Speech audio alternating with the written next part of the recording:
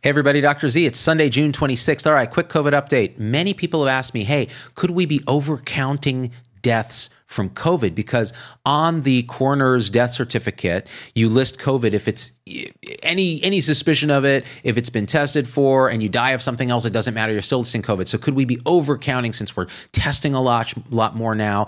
And could this be leading to an overreaction and an over-dramatization of how dangerous this pandemic really is? Well, I think let's look at that because these are valid questions. Death certificates in general, in the best of times, are kind of sketchy. And again, if you die with COVID-19 of something else, it's still going to be listed on the death certificate and counted in the total tallies. Also, we are testing extensively as opposed to in the beginning. So could we be again, over-diagnosing it, people dying of different things? Sure, it's entirely possible. So how do we tease this out? And how do I think about this as a doctor? And how should you critically evaluate these ideas? Because listen, put all ideas on the table, argue them. A lot of them are politicized and all that. So that's fine though. Politicize it all you want, and then look at the data rationally. And here's how you look at this. Yes, it's entirely possible that we're overcounting deaths. It's also possible that we're undercounting them. And that despite all of this, there are a lot of people that aren't tested who die of the disease at home quietly, and it's called something else. That's totally possible. In fact, prevalence data using antibodies really indicates that there's been a ton of infection, probably 10 times or more in the community than what we've been able to test for. So already we know we're kind of maybe undercounting the number of cases, but are we undercounting or overcounting fatalities? Well, there's a clean way to look at this because we know this data is garbage. It's really not great data. So what can we do? Well, there's something called excess death rate. What does that mean?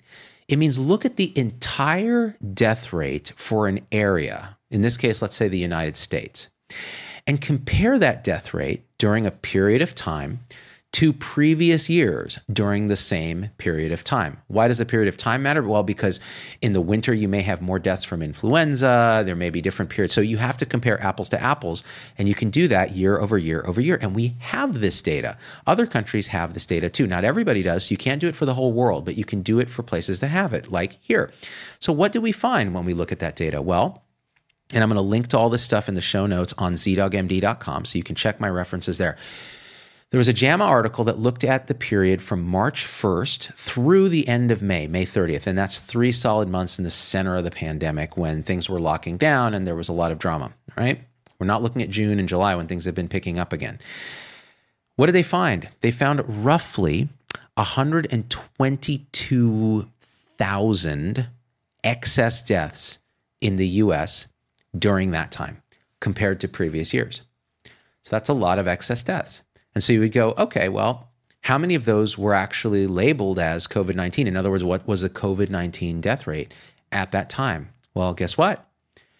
The COVID-19 death count over that period of time was 30% less than the total number of excess deaths. In other words, deaths you wouldn't have expected to happen that year. That's a lot of deaths.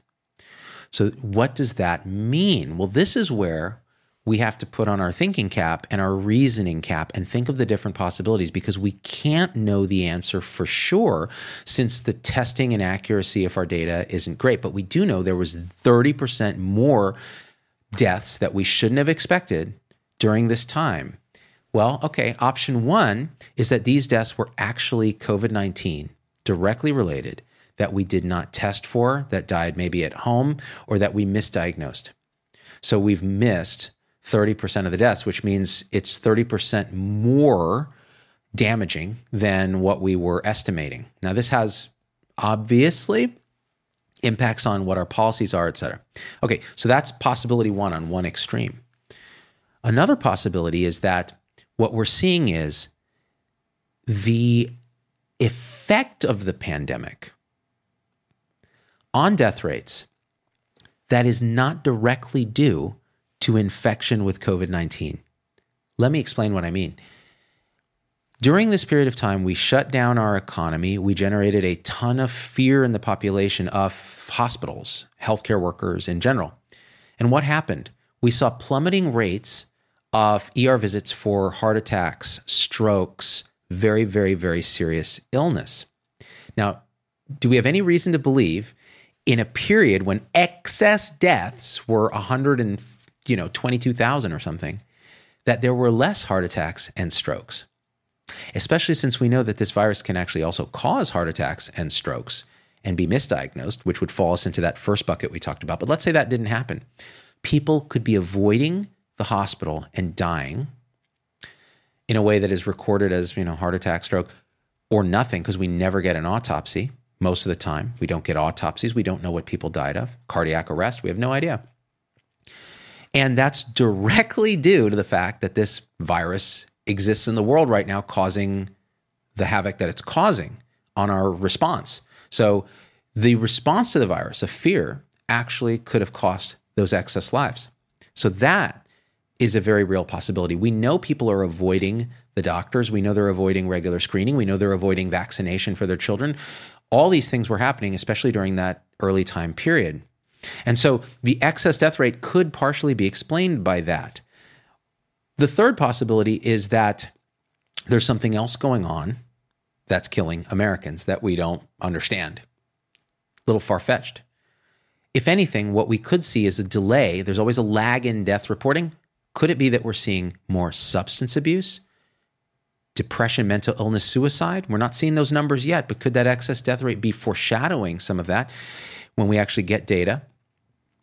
And diseases of despair due to economic turmoil, isolation, again, all the mental and social fabric disruption that's happened and economic disruption that's happened from our response to the virus.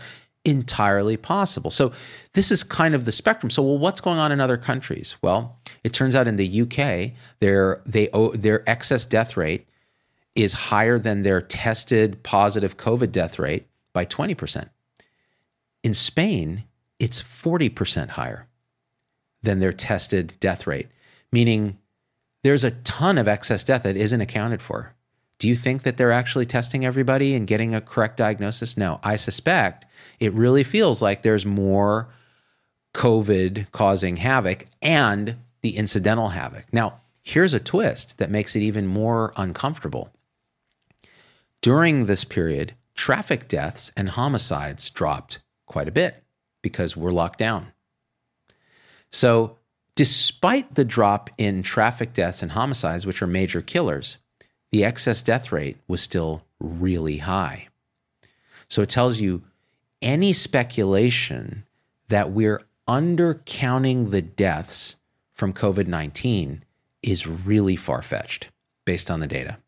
If anything, okay, sorry. I hope I said that right. Any suspicion that we're overcounting the deaths, I hope I said that right, is far-fetched. And it's much more likely that we're undercounting COVID-19 deaths, either the direct deaths or the results of our response to the pandemic, the fear, the economic shutdown, the societal disruption.